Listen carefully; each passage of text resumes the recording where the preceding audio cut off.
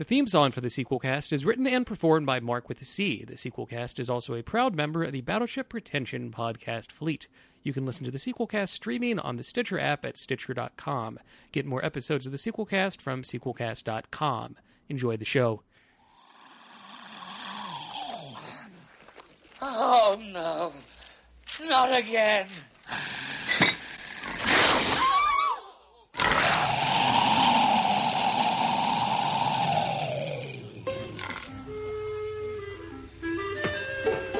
Hello, my baby. Hello, my honey. Hello, my ragtime gal.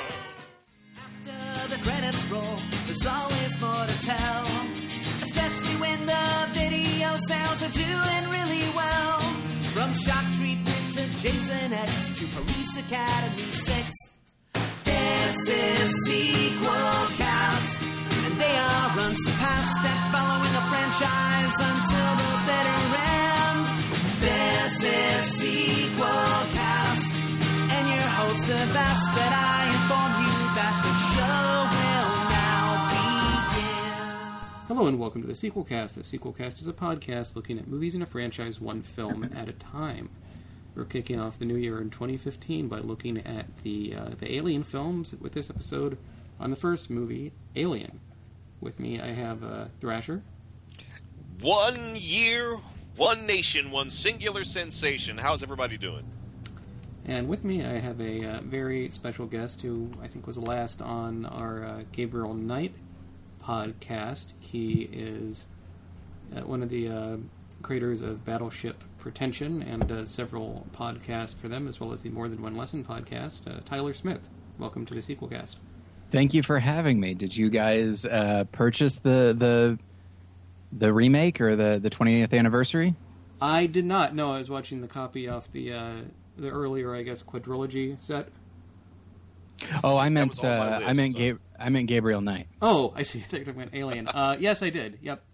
No, Alien. We'll get to Alien. Sure, but no. Yes, I did. I can't talk enough about Gabriel Knight. I did purchase the anniversary of Gabriel Knight. Yes. Did you enjoy it? I did. I haven't finished it yet, but I enjoyed what I've played of it. Did you? I like it for the most part. I do think it comes up short with the voice acting. Yes. And it's weird because a lot of it just seems like they're just imitating the original. Yeah, except for Mosley, who's maybe my favorite character, and I recognize that it's hard to match Mark Hamill when it comes to voice acting, but I don't know. I feel like the guy they got to do it. I mean, he tried, but it's just the character just somehow isn't quite there. So I'm sorry. We don't need to talk about that. We can talk about Alien. Oh no, that's fine. I like how the music was like relatively faithful, but they made it sound better. Yeah. They send you a copy of the soundtrack, which I have downloaded and will occasionally listen to, just in my everyday life. So I recall earlier you mentioned you listen to sometimes a track from Gabriel Knight when studying. Does that mean you'll listen to the new version now, or still with the old one? You know what? It's hard to say because it would basically be the St. George's Books music, and with the new one, they kind of have like a sort of a harpsichord sound. Yeah, that is a bit intrusive. Whereas before, it was just really good thinking music. Whereas this time, not unlike they added other things, like at the police station, they incorporate a very annoying police whistle into the music that bothers me. But by and large, I still like the music. But yeah, so I think if I'm going to be writing or something and I want writing music, I think I'll actually go with the old version of the St. George's Books music. Got it, yeah. As a lark, I kind of recorded an audio version of that Gabriel Knight short story, and then I was kind of surprised that they wanted me to do more of it, so I did a full version. That's very exciting. I saw that. Did you get a chance to listen to it? Not yet, no. Okay. I want to do it. I know this is going to sound weird, but these days I mostly get it when anything I listen to. It's usually while I'm working or at the gym, and so I try not to listen to things that I feel like I actually need to pay attention to. Sure, yeah. And I feel like I would want to pay attention to that. That's not weird at all. I've been in that position many times. Yeah, I mean, I used to have an Audible account, and I would listen to those books on tape as I work, and I would get so distracted with stuff at work that I would, by the time I snap back into it, I missed the past 30 minutes and would have to rewind. Yeah. So, anyway, to Alien. Yeah, sorry. No, that's fine. This film came out in 1979. I was looking at theatrical grosses of U.S. films in 1979. It was the number 6 movie for the year. Above it at number 5 was Star Trek The Motion Picture. And below it, in number 7, was the movie 10. Which number 1 for 79 was Kramer versus Kramer, which was interesting. Man, it's so fascinating to look at those, not even that long ago, probably 15 years and older. Oh, yeah. Where a movie like Kramer versus Kramer or Forrest Gump or whatever, a non-blockbuster can be the number 1 movie, outselling major blockbusters. It's insane to me. Well, and I think for most of the 90s, a lot of the comic book films are in the gutter, really, apart from Batman, Yeah. Oh, yeah. So I think it'll swing back in the other way eventually, but you look at this past year how something like Jack Ryan did. Yeah. Which is very poorly, but that same kind of movie, did quite well in the 90s, so. Yeah, I guess that's true. Yeah, it's there are times when I wonder if it'll ever go back, because when you look at the Marvel slate for the next 6 to 10 years and you realize, oh, okay, well, that's at least 6 to 10 years of probably a comic book movie being number 1. I'm sorry, I keep getting distracted. That's so fine. sorry. I think it's kind of disgusting they publish a list of what they're doing for the next 10 years. It is a bummer. They just want to make DC sweat. Well, DC is the one that came out first with their big list, and then but anyway, Alien. I first saw this movie. I think I was in 2nd grade. My dad decided to show it to my sister and I, and I was far too young to watch the film, but it was at home on videotape, and it was just terrifying. I don't know, and I think the movie really holds up, and part of the interesting thing about the whole Alien series is I think every film kind of tackles the sort of story of man versus alien, but in a slightly different genre with an overall science fiction setting. And I'd agree. We'll talk about it more when we do the other movies, but every movie in this series is a different genre of movie, completely divorced from the genre of the other movies, despite the fact that certain characters and themes pass through all of them. When did you first see Alien, Tyler? Well, like a lot of people, I would say my age, who were born after the first one came out, and then sort of came of age right around the time that the third one was released. Mm-hmm. I actually saw Aliens first. That exact same thing happened to me. I ended up watching Aliens on cable with my dad, and didn't see Alien until a year or two later. Yeah, that's actually very common amongst people of a certain age, because I think for whatever reason, I think probably because Aliens is more of an action movie, and there's an appeal, I think, to a younger audience to have these, Marines with guns, and they're going against these aliens, and there's a million of them. They're all over the place. It's kind of a horror movie. It's kind of an action movie, and so I think that's actually pretty common amongst people of a certain age. And then I saw Alien. I remember specifically, it was in the basement of my house in Denver. I had rented it from a supermarket video store back when that was a thing. Yes. And I had just, I don't know. I don't know why. Because the word on the street was that Aliens was better than Alien.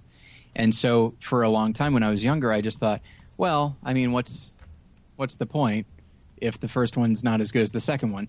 But then as I got a little bit older, so I was probably about 14 or 15, and I thought, yeah, but I should see where it all started. So I watched it, and I was blown away. I do not think that Aliens is better than Alien. I did not think it. The moment I saw Alien, I thought, I don't know who is saying this. A lot of people are saying it, but when it comes right down to it, I really think it's a matter of preference. It's which genre do you prefer? And I think Alien is a much more patient film. It's more of a thriller. It's more of a horror with a lot more suspense and atmosphere. Aliens is a very, very good movie, if not a great movie, but my preference is Alien from the moment I saw it. And I'm sorry to put it only in those terms, but that was the context in which I saw it. I mean, this is really such an atmospheric movie, sort of like Kubrick's 2001. There is a lot of silence in the film. I mean, even though you have Jerry Goldsmith doing the score, they didn't use vast pieces of the score that he wrote, which frankly annoyed him, I think. Yeah. I was digging around on the DVD, and on the documentary there's a clip of Jerry Goldsmith saying he didn't think Alien would be a hit because he thought none of the human characters were sympathetic, and he just wanted them all to die. Which isn't something I agree with, really. I mean, I think that the characters in the film, there's not a whole lot of characterization to them for the most part, but they're very endearing. It's very much blue-collar workers, space truckers, if you will. Which is something I love about this movie. I love this. It's the future. They may even have androids, but there are still shit jobs that people have to do. And I love that that's who this movie is about. Yeah, it really, I do find it's interesting that he would say that, because while I understand that these are not necessarily the most sympathetic characters, nor are they necessarily the most fleshed out, I think the actors really imbue these characters with something, and especially somebody like a Yaphet Kotto or a Tom Skerritt, they manage to find little moments. And I know a lot of the interaction was improvised, especially in the more casual scenes. And they find these moments that make you. It's hard to explain. You already said like the idea of shit jobs. Like imagine the people who run the company. Wayland Yutani, I believe, is. I don't know if it's ever actually given a name in this film, but I think it's like I believe the Wayland Yutani logo is on like a piece of equipment that you can see, but that's it. Okay. Yeah, they just say the company, and I feel like that's worth noting. To them, it's just the name doesn't matter. It's the company. It's our bosses. You do what they tell you to do. That's something that Tom Skerritt says. And I feel like the idea that, crew expendable, that these are people as if their lives aren't bad enough. And I don't think their lives are necessarily terrible, but certainly these are not glamorous lives. They sacrifice years to do this job. And the fact that as if it wasn't bad enough, the company sees them as completely expendable, and they have to deal with the alien on top of everything else. And and one of the reasons that I think Ripley really has a response to the computer report of their orders is that it's that realization of like, oh, I thought I was somewhat valuable. I knew I wasn't super important, but I thought I was valuable. But because I happen to be working for this company and I happen to not be an executive, I literally am just a host organism for the thing they really want, which isn't even a person. And it's just, and I think these characters are, at the very least, their plight is sympathetic, but at the same time, I mean, when Tom Skerritt is in the air shaft and when Harry Dean Stanton is being hunted by the alien, I think those moments are incredibly sympathetic. When you talk about the crew being expendable, I love to speculate about what goes on in the wider world that movies take place in, particularly in science fiction. And like I see the way the crew of the Nostromo is treated. And it occurs to me, I bet Wayland Yutani has a life insurance policy on all of its deep space crew, and they will make money on all these people, even if they die. Absolutely. The idea of being worth more dead than alive certainly comes across this entire series. Oh, yes. Mm-hmm. And, I mean, you look at the opening text in the film, everyone on the ship, their primary mission was completed. It was simply to... and a mining ship, and they've mined all the ore, and they're just going back home.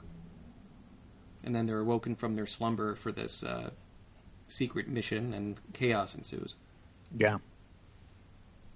And, I feel like it's such a, crew 7. There are 7 people in this film. And I'm reminded of a film that came out right around this time, Dawn of the Dead, which had a primary cast of 4. And I just feel like if Alien were made these days, there would be a cast of maybe 15 so that the alien could just cut through more people. But as it is, it really is just one at a time. And I mean, strictly speaking, the body count isn't that high. It's the majority of the crew. It's all but one. But when you think about it, one crew member dies as a function of being the host organism. One crew member dies because he's an android and gets killed by the others. And there are really only 4 that are killed by the actual alien. And so that's one of the things that I think is fascinating about this film is that the enemy is everywhere. That it's not just the alien. I think a lesser movie would have just had it's them versus the alien, but it's them. But it's this idea of like even if they beat the alien, they still are faced with. They are still on board with a hostile organism, which is the character of Ash, which represents their company, and it's the idea of there's nowhere to hide in this world. Like the minute they got on this ship, their lives were going to be changed forever, if not just over. It's very depressing. Well, I guess it just feeds into that kind of that bleak blue collar future that they all appear to live in. And I do like that. I mean, this came okay. So this was 1979. So this was 2 years after Star Wars and Close Encounters of the Third Kind, and those were. One was a fun adventure, and the other was certainly science fiction, but it was a conciliatory type of thing where the aliens, they meant no harm. That is not this film. This seemed to really try to capitalize on the cynicism of the day, and even though Richard Nixon was out of office and Carter was in office, there was a recession going on. He was not a very popular president. People didn't have a lot of faith in him, and people didn't have a lot of faith in really anything. They're in government institutions, private sector institutions, and I feel like this film really reflects the mood of the country at the time. I guess. I don't know. I wasn't alive at the time, so it might have been just happy as a clam, but I feel like not. Sure, and I would recommend people watch the documentary that's on the DVD and Blu-ray if you haven't seen it. It's pretty massive, but they mention how in the original draft of the script by Dan O'Bannon and Ronald Shusett that there was no android in the plot, and that was added later in a rewrite by Walter Hill and David Giler. And I think that's such a central plot twist that it would have been a much lesser film without that. Oh, absolutely. And it also just becomes such a core part of the greater alien mythology as the series goes on. The robot characters become so important to both the plots of the movies, but also just the background of the world. They do, and I mean, just the decision to not use the music as much, especially near the end of the film, where all you hear is the grinding of the machinery and the hissing of the steam and the footsteps, make it that much more terrifying compared to if it was a very overbearing, brassy score, for instance. I love the sound design in this movie. Sure. One of the things that always just gives me chills is when they're hunting for the alien, and there's that section of the ship that is just used for housing rattling chains, just dripping with moisture, which is probably condensing off some critical ship component.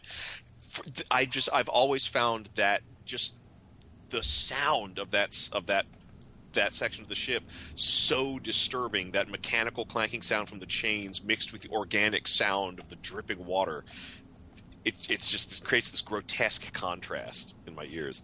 Well, and when the Dallas character, when he is inside Mother, the main computer, it sounds like it's breathing. It sounds like it's alive, and just little choices like that. I mean, I was talking with a friend recently. I was on More Than One Lesson. We were talking about Exodus, Gods and Kings, and we were marveling at who Ridley Scott used to be. Where every between this and Blade Runner and the Apple commercial and even stuff like Legend, every bit of his films was planned out, and everything, whether it be the tone or the production design or the way the film is cut together or the performances or the sound design, everything worked together to create this full product that was certainly more than the sum of its parts. And I feel like he's just not that anymore. I feel like while he still can direct a movie fairly well, it's nothing. He is not what he used to be. And I don't necessarily like saying that. I don't like to necessarily sit in judgment on somebody, but it's just so strange to think. Actually, when we were talking about Exodus, my co-host Josh, he said, because we were talking about the scene in which all the crocodiles jump out at people on the river, and Josh said, "Man, wouldn't it be neat if Ridley Scott made a monster movie or a creature feature?" And I said, "Well, technically he has. It's Right. called Alien, and immediately both of us realized, like, yeah, it seems like a completely different person, to the extent that we didn't even remember that in the moment we didn't remember that this was the guy who made his name with Alien."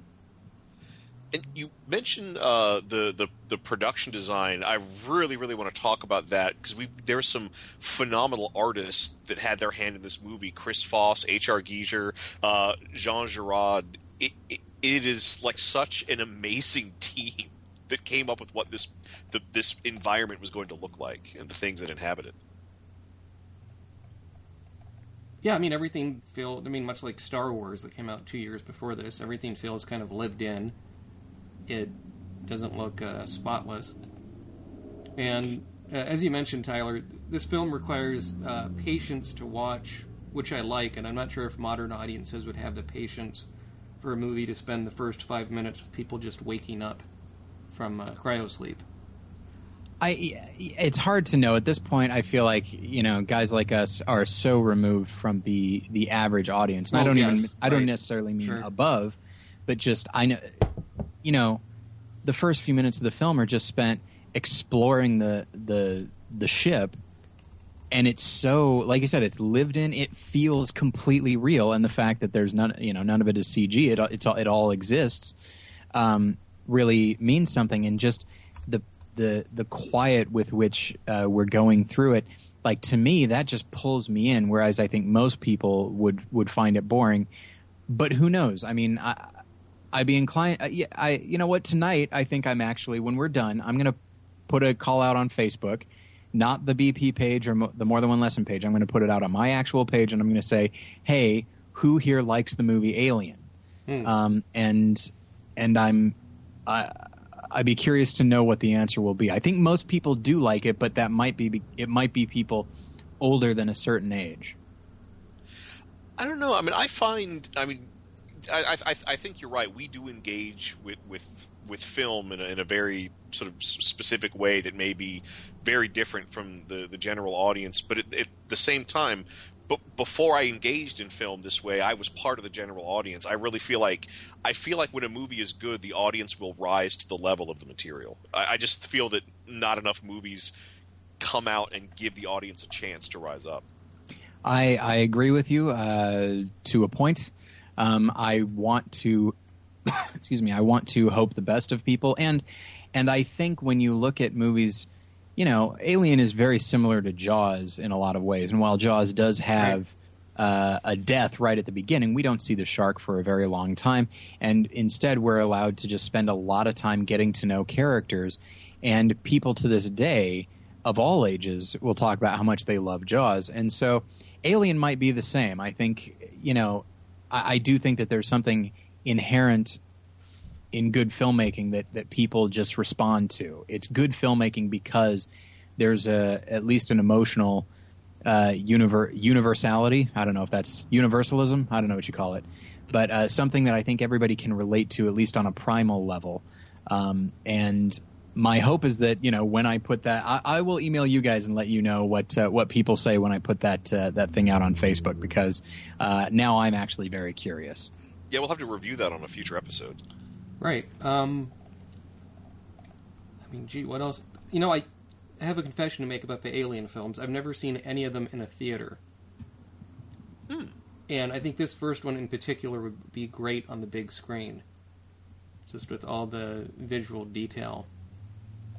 Yeah, I saw for the 25th anniversary, I saw Alien on the big screen. in Chicago. And it was, as I'm sure you can imagine, wonderful. It's so interesting that a film as claustrophobic as this and enclosed as this would work just as well on the big screen as a film like Lawrence of Arabia. But it does. And I will say, there's a weird thing to say. Alien is one of the first movies that I got on Blu-ray.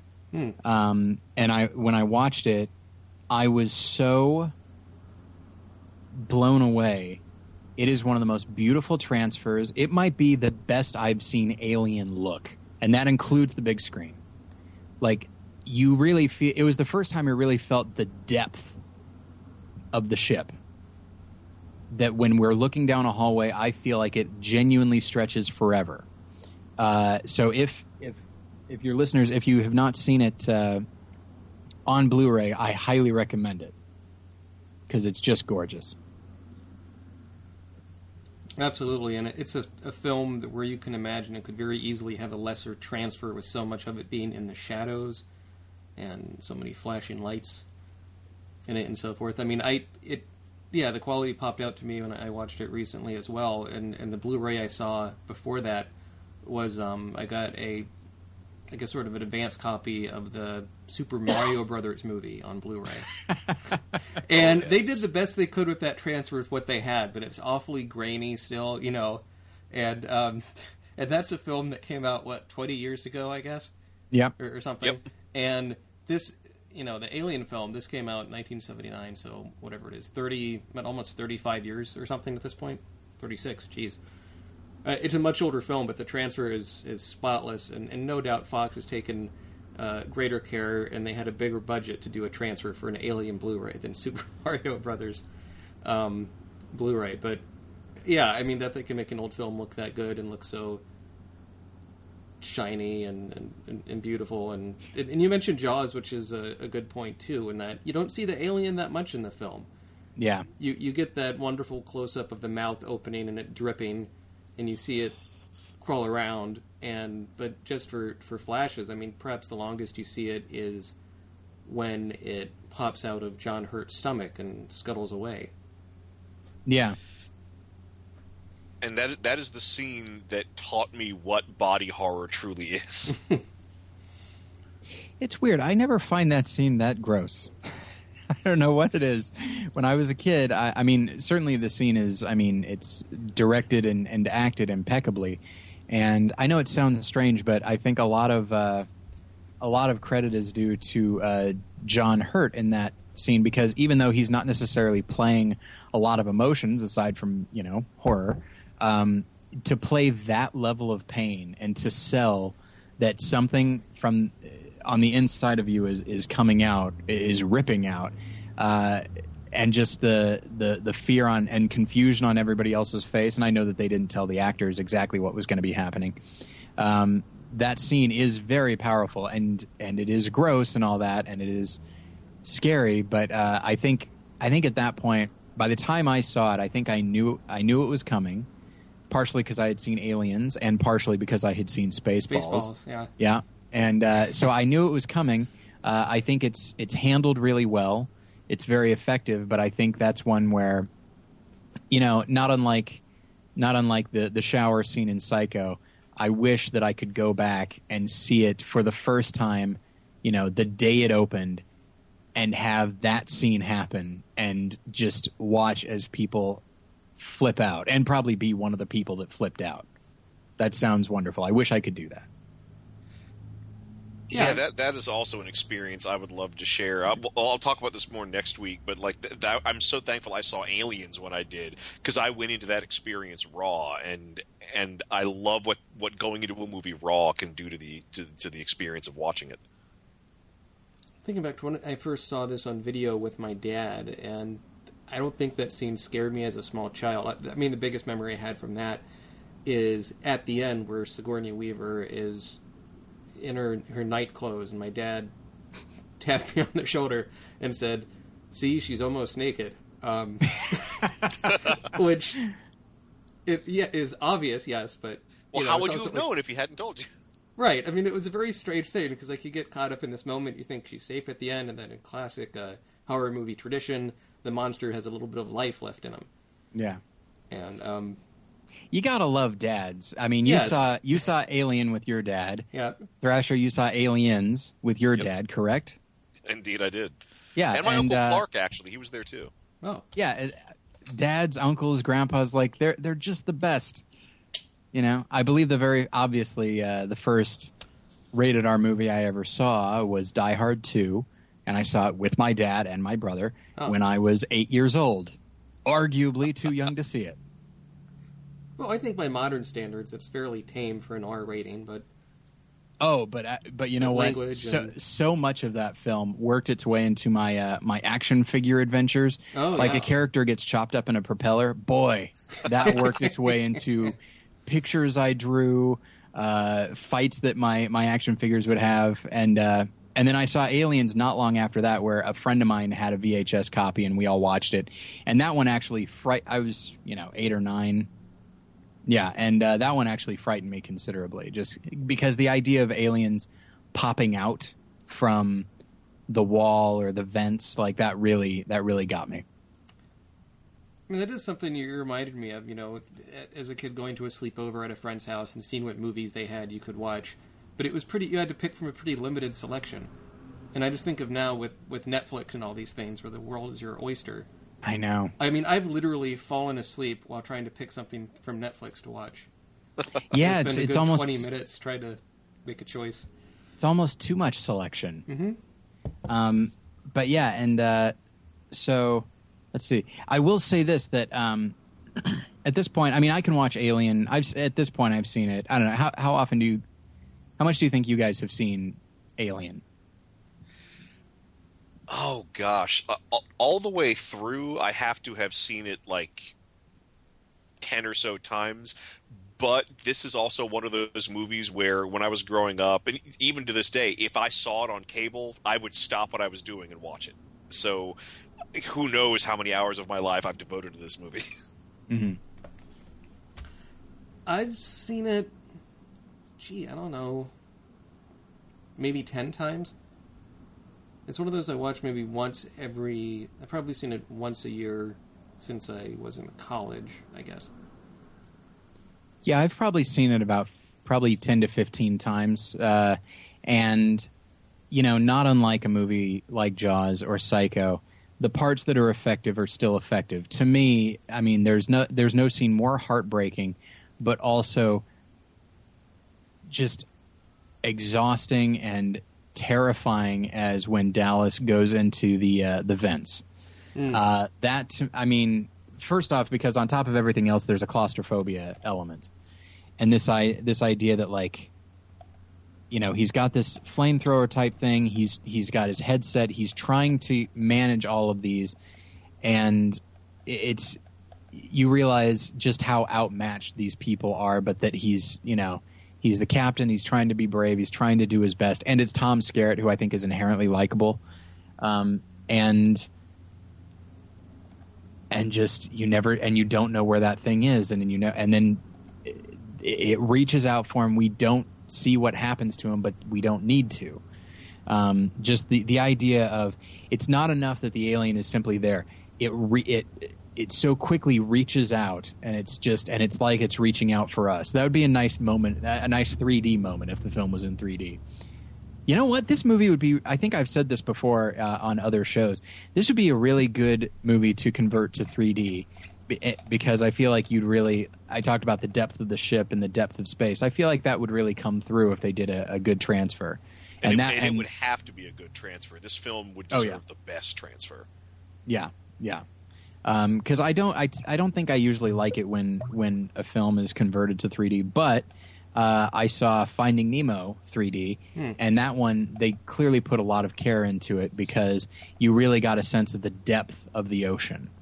And I feel like it would be interesting to have a movie like this that you don't want it to be in 3D. You don't want to be brought into it any more than you already are, but it brings you in anyway. I think that'd be interesting.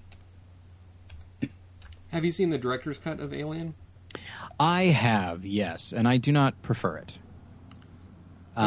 There's not huge difference aside from the one scene with Tom Skerritt, but they also re-edited other parts of the film to make it a bit shorter. Yeah, and here's what gets me. So the scene with Tom Skerritt, you mean when he's all cocooned up and stuff? Yep. Yeah. Well, that's the thing. They include that one, and then they take out another scene with Tom Skerritt that I love. And it's when he is about to go into the vents, but first he's in the mother chamber and is, asking for analysis on their plan to neutralize the alien, and it says "do not compute." And then he types in, "What are my chances?" And which is, of course, a question that no computer is going to understand, but he's just typing it anyway. And it says "do not compute," and he looks resigned, knowing that this is probably not going to go well for me, but I have to do it anyway. It's a really great moment of acting by Tom Skerritt, and it's one of my favorite scenes in the film. And it was removed in the director's cut, and that bummed me out tremendously. I think I understand why it was removed because, in retrospect, now that we know that Ripley is one of the greatest movie characters ever, and she is the real star of this series, I think playing down the other characters, especially a character like Dallas, who, if you go back and watch the movie, Tom Skerritt has top billing. It's him and then I believe Sigourney Weaver. And he was probably the biggest star in the film at the time. And so, but of course we know in retrospect that he doesn't last. And so I think maybe that scene was removed because we've got to move things ahead and let's get Dallas out of the way so that we can get to Ripley as the heroine, and which is something that I don't agree with, and I think it hurts the film. You mentioned the director's cut. I remember when the director's cut was coming out, it was sort of such big news in sci-fi fandom. Back in Norfolk, Virginia, we had a late-night horror movie host, Dr. Max Madblood, who did Mad Blood's movie. And they, because of, I guess, some connection, they had gotten a hold of the first 5 minutes of the director's cut and played that on a night when they were showing another movie in the middle of the show, played the first 5 minutes of the director's cut of Alien. Is the first 5 minutes that different? The only thing that I remember is different is that there was a scene where we get to see the colony before it's destroyed, and there's a technician with a oh wait, maybe I'm not thinking of Alien, maybe I'm thinking of Aliens. That sounds correct because that is a human colony. And he's like, "Do you want to see where Daddy works?" And he points, and you can see the crashed space jockey ship off in the distance. Okay, yes, I believe that is probably Aliens. Because if I had to guess, I'd say he's talking to Newt. Wires crossed in my head on that one. Yeah, because that would make a difference. Because that would be one of the first things that we see, and then, although again, I'm a big fan of most directors' cuts. I like the idea of it, but at the same time. For some movies, I think, the director's cut or what is often called the extended cut, I feel like it's usually just, hey, here's some more stuff that really shouldn't be in the film and it was cut for a reason. And I feel like that's an example. We didn't necessarily need to see that. I guess maybe to introduce us to Newt, but I feel like she has a pretty good introduction as it is. True. I mean, yeah, if you look at the Alien quadrilogy box sets, there's extended cuts for all the films, and other than Aliens, they're all... Well, some of the Alien 3 stuff, I guess, is interesting, but Alien Resurrection, that extended cut has more jokes at the end, and a different ending. It's just bizarre. Yeah. And even in the interview for that DVD, Ridley Scott says, they're calling this director's cut for marketing purposes, but I actually prefer the theatrical cut. I just thought this was a fun exercise. Yeah. I could definitely see that. A fun exercise is what it often winds up being. But yeah, so do you, of the whole series, which one do you guys prefer? I think it would have to be this first one. It just sets up such a good creeping atmosphere the whole way through, and And at the same time, it's also sort of like a lean film. I like that the story is kind of simple and focused.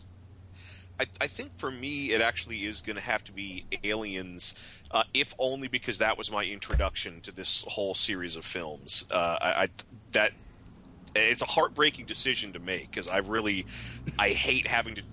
Alien and Aliens are so good. I hate having to choose between them. So I think the only reason Aliens gets the edge is because that was the first one I saw. So Tyler, what would you rate Alien out of 5 stars? 5 stars. 5 stars. Yeah. It's just a film that, like I said, it's always effective when I watch it in every possible way. Everything it is trying to do, it succeeds at. Whether it be incredible tension or setting the atmosphere and creating a sense of dread, it does all of that. And I think it's a remarkable filmmaking achievement on every level. And I feel I should note that a couple years ago, Battleship Pretension polled our listeners about the top 50 horror movies of all time. And number 1 was Stanley Kubrick's The Shining, and number 2 was Alien, beating out Psycho, Texas Chainsaw Massacre, Halloween, The Exorcist. It beat out all but Kubrick.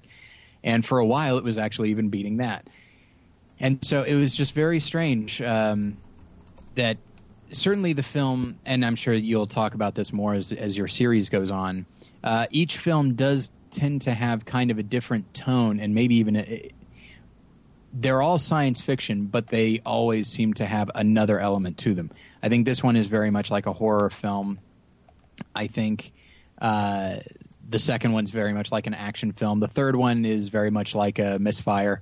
And the fourth one, oddly enough, it's not that good of a movie, but I feel like that one is actually the purest sci-fi. With action elements and all that. But there's so much strange stuff in the fourth one that a lot of people hate, a lot of people make fun of it, but I'm like, there are scenes and elements of that film that cannot be dismissed. But yeah, to me, Alien is one of the most perfect movies ever. Thrasher? I don't want to sound like I'm parroting, but I'm gonna say 5. This is one of those perfect movies. It's a movie that's so good that you just don't want to compare it to any other movie because it would feel like it would be cheapening both movies in the comparison. I will parrot both of you and also give it 5 stars. It holds up again and again, and I tend to notice different things each time I watch the film, and every time I see sort of the last 15 minutes or so where Ripley is running through the corridors and there's the flashing red emergency lights, I start to hyperventilate a bit, even though I know what's happening and what's coming, because it's just so tense and such a lovely film. Well, let's pitch a sequel. Let's pretend no sequels were made to Alien. Okay. What would we do? What's your idea for a concept for a sequel? I've got one. Okay, go Thrasher. Alien Last Contact. So the company tries to restart tries to get another colony going to investigate the possibilities offered by the crashed alien ship. However, there's one thing they forgot to take into account. Aliens built that ship. So what happens is representatives from the race that built that ship and come, and they see this as just like effectively an industrial accident. Not that will ever be directly communicated. The aliens will never speak English. There will never be direct communication between any of the, I'll just call them space jockeys for now, space jockeys and the human characters. They will be made to appear very distant and as psychologically different from humans as the alien monster is from humans, just in a different sort of intellectual level.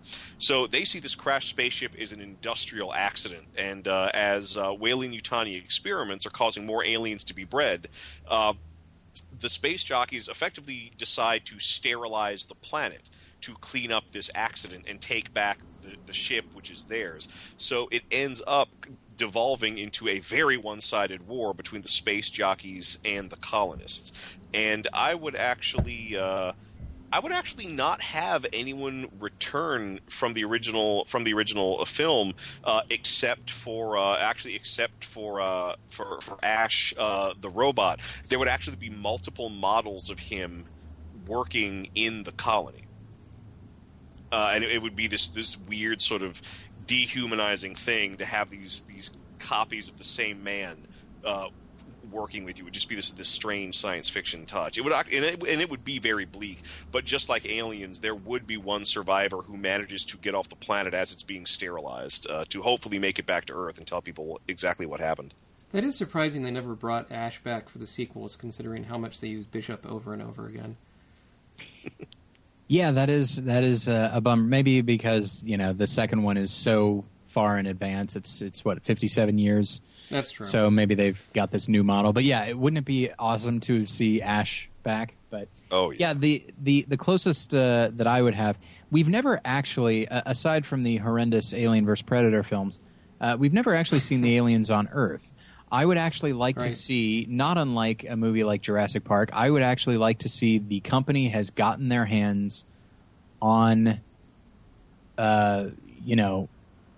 an alien or a queen or whatever you want it to be, and they are putting the bioweapons aspect into effect, and they are like, I don't know if maybe they're threatening to use it against Russia or something like that, or they're going to sell it to the highest bidder, and then of course the aliens break out, and now they are on Earth. Like, it would be weird to see. Obviously, there would be the homes and stuff, and the neighborhoods would look futuristic, but there would still be an element of suburban sprawl or just an urban situation, and just aliens, crawling into people's houses and such, and just slowly but surely taking over the world. And the realization that there is no one place to kill them all. They are now everywhere, and they are a fact of the world now. And perhaps even this idea that, okay, well, now we as countries cannot fight each other, because now if we keep trying to fight each other, then the aliens will not have anybody fighting them, and so it kind of bands us together to avoid extinction. So something like that. Mine would take place immediately after the first film, and it's Ripley's in cryosleep with her cat, and all of a sudden, there may be a few days into the trip, and all of a sudden the alarm goes off. She's waking out of cryosleep again, and she notices her cat is acting very strangely. In fact, the alien, somewhere along the way, has infected her cat. And so her cat becomes a cat-alien hybrid, and she has to struggle with being on this tiny little escape pod ship, but also having the reality of having to kill your own pet now that it's a monster. I feel like that's more of a short film, but who am I to judge? I will say that I did this, a couple of things to note. What? I'm sorry. I didn't mean to. No, that's fine. That sounds awesome, because then you're stuck in an even smaller area with this thing, and it gives you the possibility of, okay, well, what would an alien that sprung from a cat? What would that look like? And it gives you the opportunity to have it be more flexible and more dangerous. So a couple of things. Number one, I did not see this, but a friend of mine did. At Universal Halloween Horror Nights this last year, there was an Alien versus Predator maze. Now, of course, everything about that franchise is horrible, but frankly, I feel like I wish they had just eliminated the Predator aspect of it, even though I'm sure that, again, I didn't walk through it, but if I had to guess, I would say there's a few skinless corpses hanging upside down. Sure.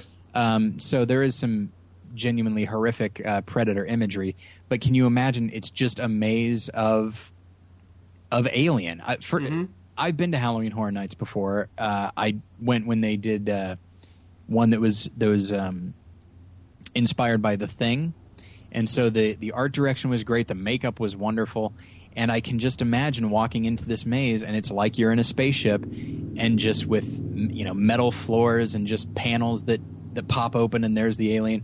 It sounds great to me. It also sounds so terrifying that part of me, when I heard that, I thought, man, I really want to do that. But then I thought, well, wait, no, Alien is already scary to me, and I'm not even there. And so I'd be interested. I didn't look up any photos or anything, but I think I probably will after this, because now I'm curious to see what it looked like in there. But so that's the first thing. The second thing is on Battleship Pretension, I will occasionally do a thing. I haven't done it for a while, but something called fantasy casting, in which I would imagine a movie that existed that exists in the past, and imagine, like, okay, if they remade it, how's not that I think they should, but what's the best way to do it? And so I did one for Alien, and I'm going to run it by you guys and see what you think. I tried to think a little bit outside the box, a little bit. The director would be Nicholas Winding Refn. I think you need somebody with a strong visual sense and a fair amount of patience, and I feel like that's what he does. Written by David S. Goyer. I went with just kind of a standard writer. Ripley would be Zoe Saldana. Dallas would be Matt Damon, because I feel like you need somebody who's kind of heroic, and also he's actually getting a little bit older now. Ash would be Cillian Murphy. Sure. Parker, which is the Yaphet Kotto role, would be Mickey Rourke. Lambert, which is the Veronica Cartwright part, would be Carey Mulligan. Brett would be Delroy Lindo, so I switched the races of those two characters. And then Kane would be Timothy Olyphant. So I liked the idea of having a predominantly, like, a younger cast, except for the two mechanics. And I don't know, people that we as viewers inherently like. I inherently like Carey Mulligan and Matt Damon and Zoe Saldana and Timothy Olyphant. And so while it might not work out really well with the idea of the kind of the working class grunts, I feel like it to watch not merely good-looking people, but good-looking people that the audience has a connection with, to watch them get pulverized, I think is very appealing to me. So anyway, I just thought you might find that interesting. Yeah, I think another interesting director could be Neil Blomkamp. Well, it's funny you mentioned that. Yeah, wasn't he like going to do something? That's right. Alien related recently, right? Yeah, yes, yeah. I just posted a link. He apparently was trying to pitch a new Alien movie and had a lot of production art commissioned, but it looks like sadly nothing ever came of it. Although the production art is gorgeous and speaks to some interesting notions, such as the aliens being kept in a containment facility on Earth. Yeah, I feel like that's the next step. It surprises me they haven't done it yet. I think they got so damn focused on the Alien versus Predator thing that I think they failed to recognize just how powerful these aliens are on their own. And I think Prometheus is just a giant swing and a miss. Yeah, I'm looking at the images now, and I had seen them before, and I think it's such a neat it's such a neat idea. Some of these look like they're true to the world of Alien, but different enough that I feel like there's a novelty there. Well, I'm fascinated by the idea that apparently it looks like he was bringing back the character of Hicks. But the other thing the most striking, and there's lots of striking pieces of art in here, but the one that is most striking to me, and I would love to know what the idea behind it is, but there is a piece of production art of Ripley in this biomechanical suit that looks like it's derived from space jockey technology. I really want to know what context that would have existed in within the film. I know, it's very strange to see, and it makes you, it's almost like Stanley Kubrick's Napoleon, or or various Orson Welles projects where you see this and you just think this looks so much better than most stuff released. That I'm so, and maybe the film would have turned out to be bad. I'm not a huge fan of Neil Blomkamp because Elysium was my least favorite movie of last year. But I think when looking at these, it's like, well, I think he's headed in the right direction, and alas, it is not to be. Yeah, definitely very pretty production art. Speaking of which, with sort of sequel news and stuff, have you seen the Ant-Man trailer that came out? Yes, Just I did. Yes. I think it's a bit silly. Like, I don't know, but every time I say that about a Marvel film, it makes hundreds of millions of dollars. Oh, it's going to make the money. Don't worry. Yeah. Not that I think you're worried, but No. But yeah, silliness. I think as long as it, and it looks like it does a little bit, as long as it calls attention to how silly it can be. I think that will help a lot. And at the end of the trailer, you've got Paul Rudd saying, "Is it too late to change the name?" And I think that gives you a little reassurance that, hey, we recognize that it's kind of strange to have a character named Ant-Man and have us all be rooting for him. So yeah, I saw it. The film, I'm sure, will be just fine. It looks like all of the actors involved are really committed to it, and I think that's what you need, especially with something as silly as this. But that's actually, I loved what I saw in the trailer, but that's actually the one thing that I didn't like that I saw was the line about, is it too late to change the name, only because I see that and I immediately flash back to the trailer for Green Lantern where, I pledge allegiance to a lantern I got from some alien. I really need, what I want to know is, have the filmmakers bought into this premise enough that they can make a good movie. When I see that, is it too late to change the name, I'm really worried that that's a sign that the filmmakers are dismissive of the premise and aren't invested in it, unfortunately. And I think the difference is that there's nothing inherently silly about Green Lantern, but that they tried to, but he's not necessarily a name that people immediately know. And so I think by casting somebody like a Ryan Reynolds, they tried to sort of play into like any reservations people might have. Whereas Ant-Man sounds like maybe the least effective superhero ever. It sounds like a parody. It sounds like a character from The Tick.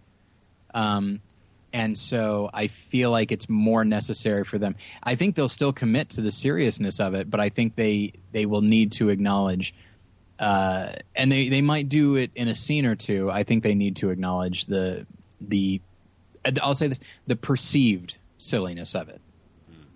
And it's nice to see Michael Douglas in something. I know. I really like him. And it's kind of a bummer what they're doing with that character because Hank Pym was, part of the Avengers for a long time, and he was the same age as all of them. And so it looks like they're really relegating. And he was, I believe, responsible for the character of Ultron, correct? I believe early on, I believe that he was. Yeah, and I think that they're changing. I think they're changing that, which kind of bums me out because he was a major part of the Avengers.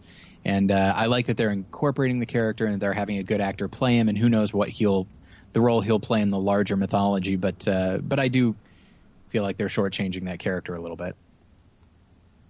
I mean, they'll have to keep all these different spin-off characters away by the time they get in Avengers 3, right? Can we possibly have a movie with 24 different superhero characters running around? On the other hand, we have the X-Men, which has quite a lot of characters. Well, and when you get to the Infinity War, you sure. need a bunch of people running around and getting killed. Yep. Spoilers, everybody. Everybody dies. Well, we know how that saga ends, so I will grin slyly anytime anyone talks about that.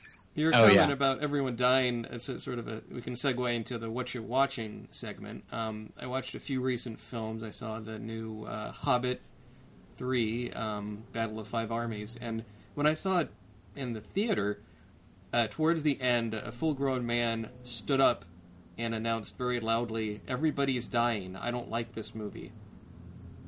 And then he sat back down. He didn't walk out of the movie, but I thought, what a strange thing to say. I mean, it is true. A lot of people do, or some characters do die in the new Hobbit movie. But, why would you feel the need to stand up and announce that in a theater?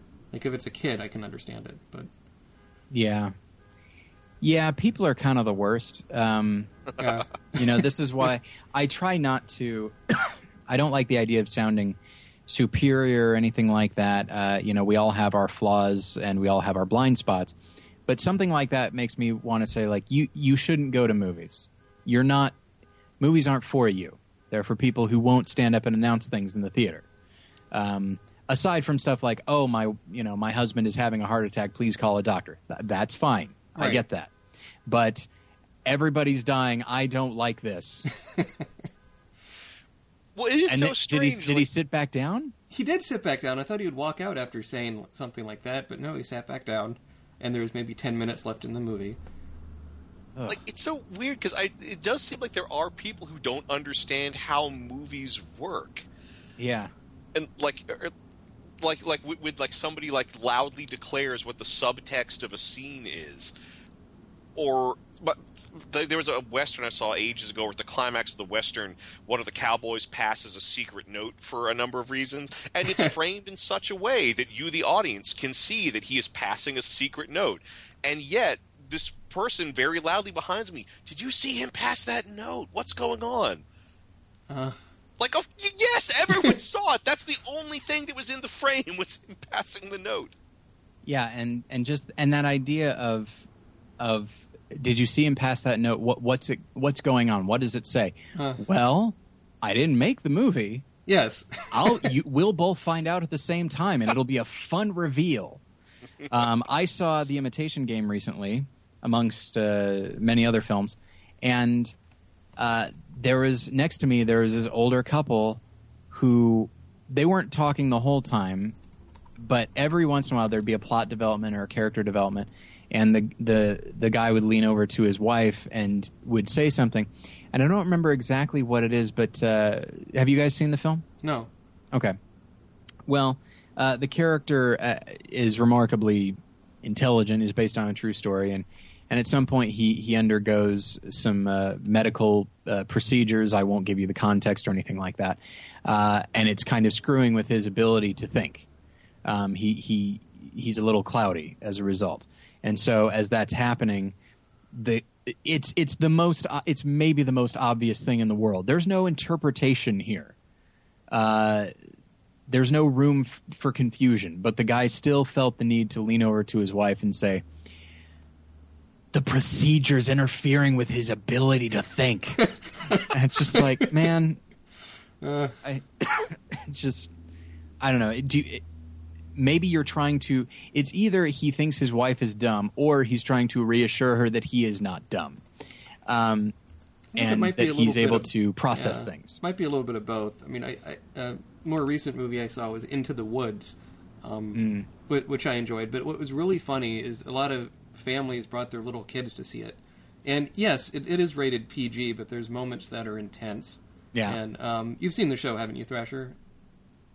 Oh, indeed I have. Right, and there's the Cinderella bit where the two stepsisters are trying to fit into the shoe, and then they cut off the parts of their feet to try and fit in. And I mean, it's not graphic in the film; they cut away. But as soon as that happened, like people were like little kids and parents were gasping in the audience. And I do think the marketing for that was a bit misleading in that it makes it seem all cutesy and fun, which most of the movie is. Well, I think that's in part because, we're familiar with the classic forms of the fairy tales and how dark and violent they can be. But I feel like most people aren't familiar with the roots of the source material. I'm certain that the marketing department had no familiarity with the source material. Yeah, it surprises me that Disney opted to do that because while I understand, Disney is sort of the owner of all these fairy tales now, I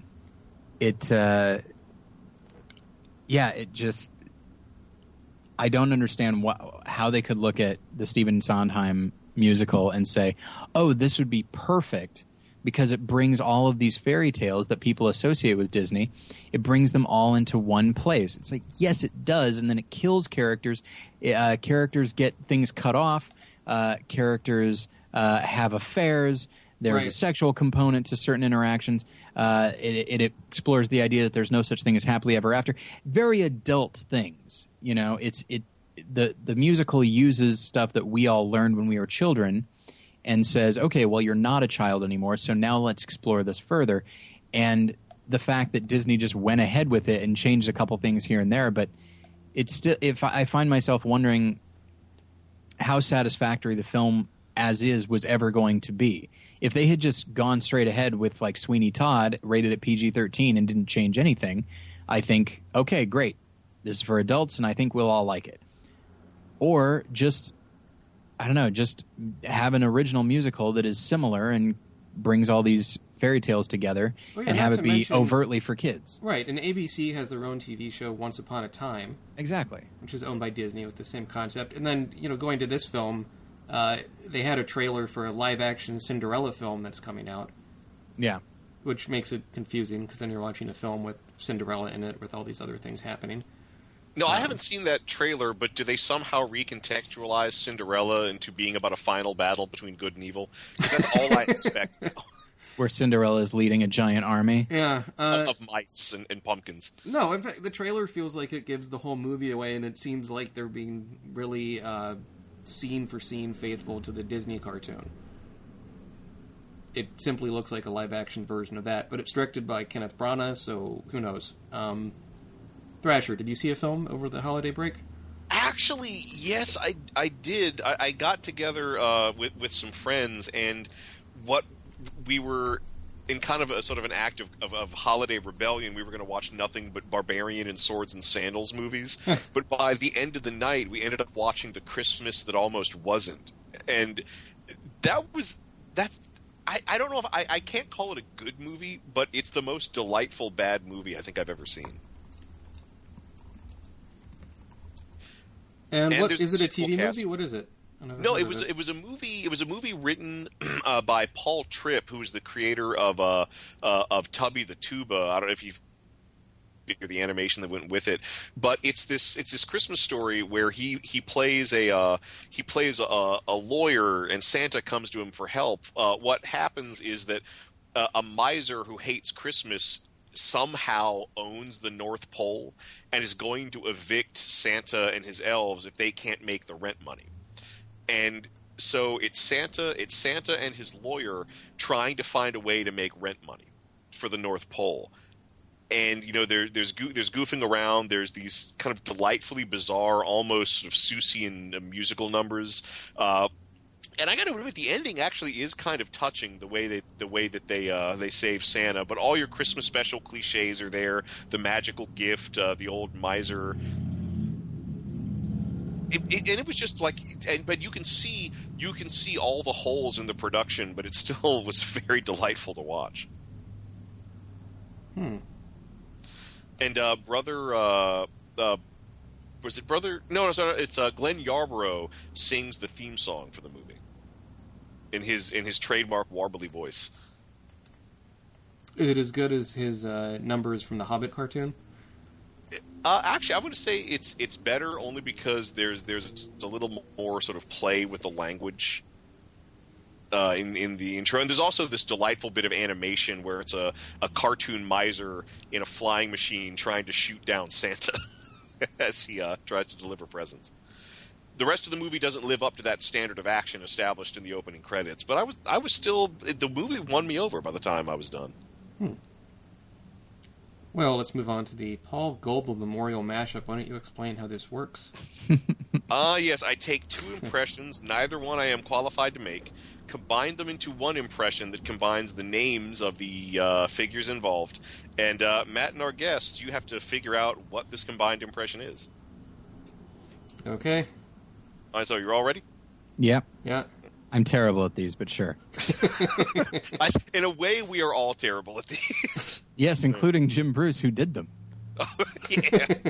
One day we need to get him on the show. I would love to see how he reacts to this. All right. So anyway, here we go. Here's the Paul Goebel Show Memorial Mashup. Harold, please bring me the news of my kingdom. What's that? The colonies are rebelling. This is a period of civil war. Dispatch the redcoats. And also make sure there's some giant lizards in the background. We'll show them what for. Also, bring me Benjamin Franklin. He's part of the Rebel Alliance and a traitor. Oh, good God. So you think you have it? I think so. Okay. All right. Is it King George Lucas? It is King George Lucas. Oh, good God. Damn it. Now I remember why I hated these so much. Yeah, I think the only joy in the mashups is experiencing other people's pain with the mashups. Yeah. The Paul Goebel show is not on anymore.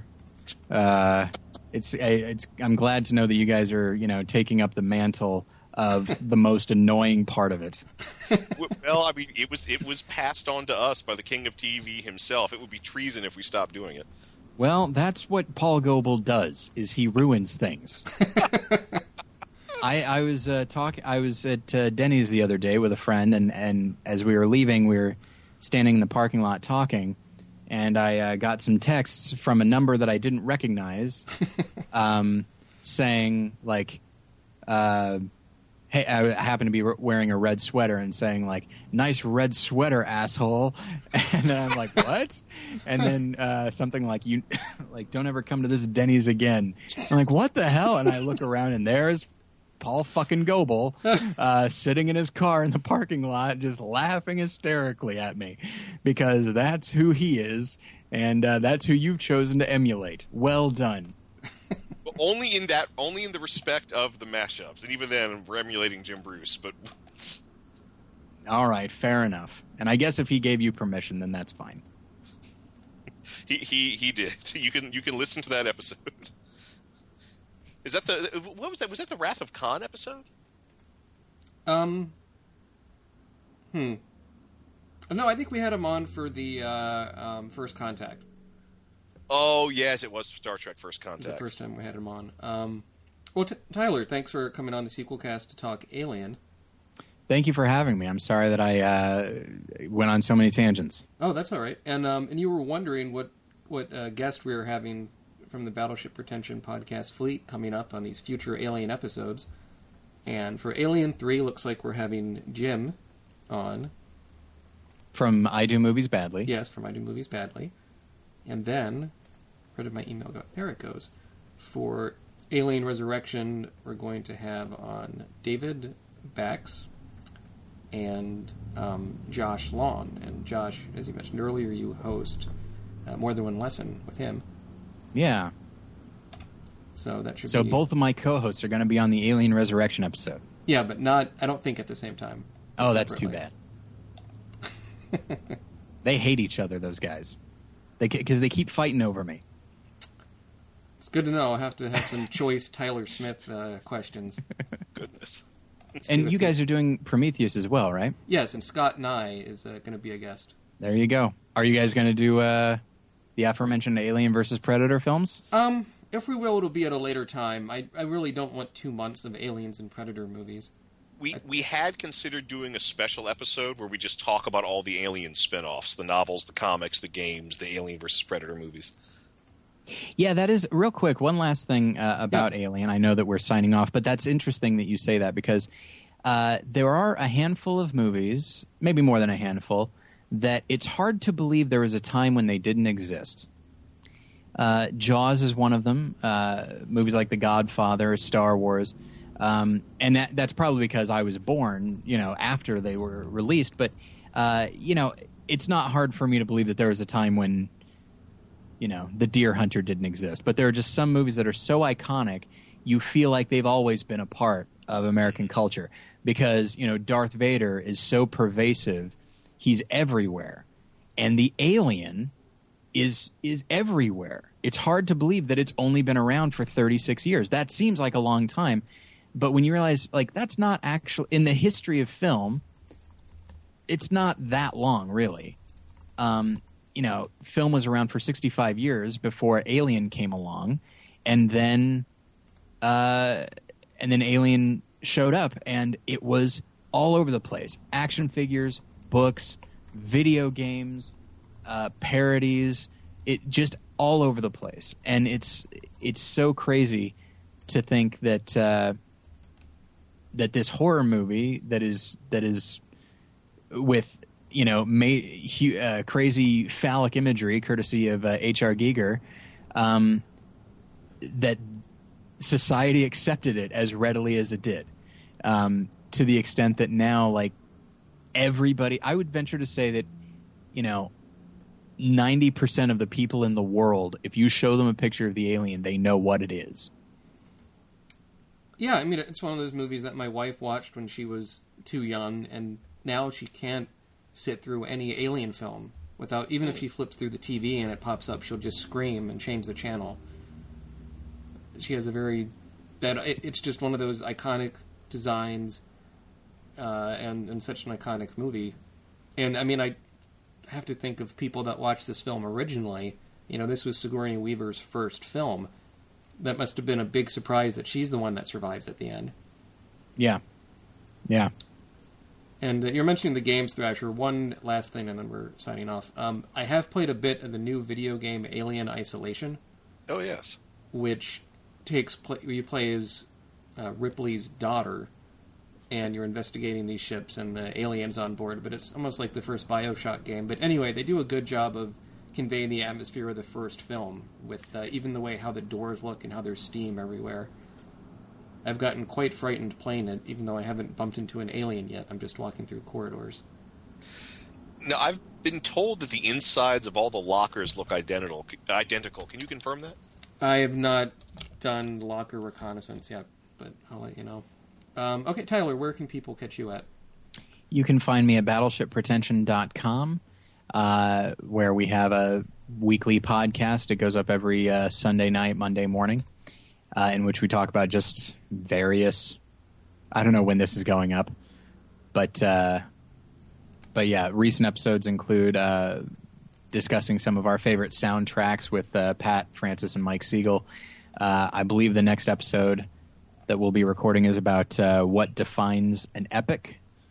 And so that's at battleshippretension.com. And then I also have morethanonelesson.com, which is another podcast in which we talk about film from a Christian point of view. So there's going to be a lot in that. It is inherently preachy, so if that bothers you, do not listen, because I don't have the energy to deal with your complaints. But the recent episodes include Exodus, Gods and Kings, The Terrible Saving Christmas, and then in the next week or two, we will be doing an episode about Birdman. Cool. And what's your Twitter handle? Oh, yes, sorry. I have two of them. One is at Tyler Pretension, and the other is at More Lessons. Great. Well, thanks for coming on, Tyler. Oh, thank you for having me, guys. I really appreciate it. It was fantastic having you on.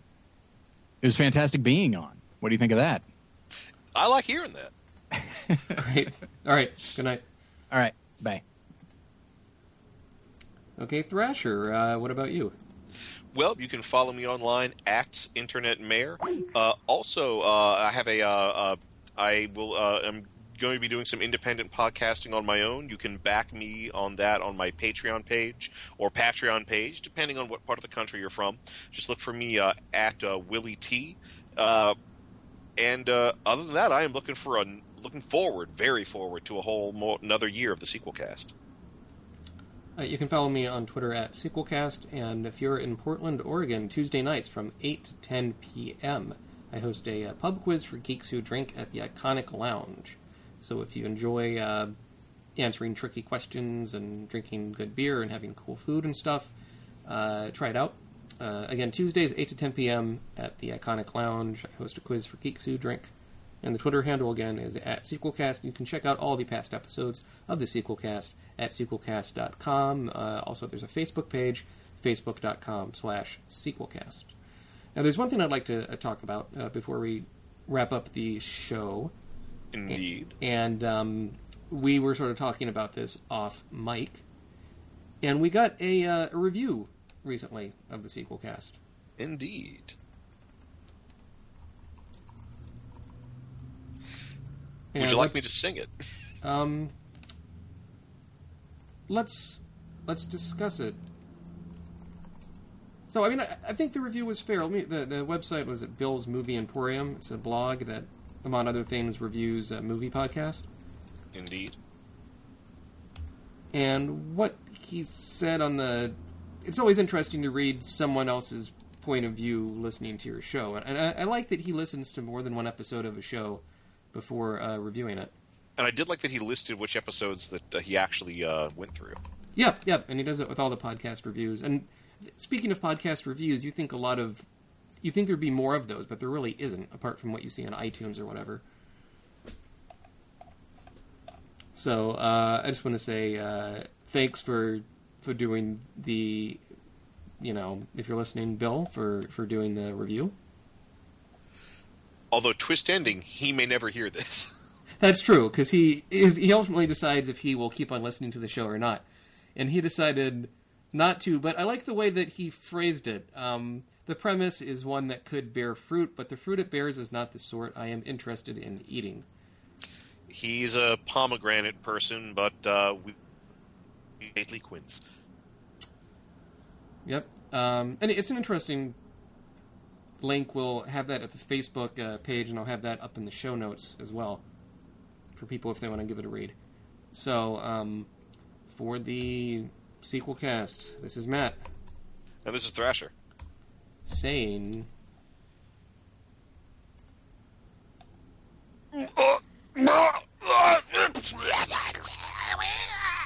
Hello, my honey. Hello, my baby. Hello, my ragtime gal. Bum, bum, bum.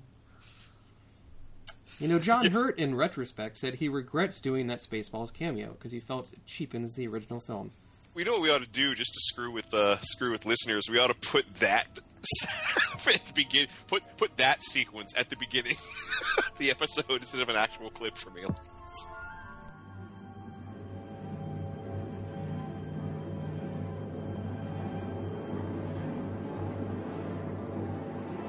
The Sequel Cast is a Hipster Goblin production.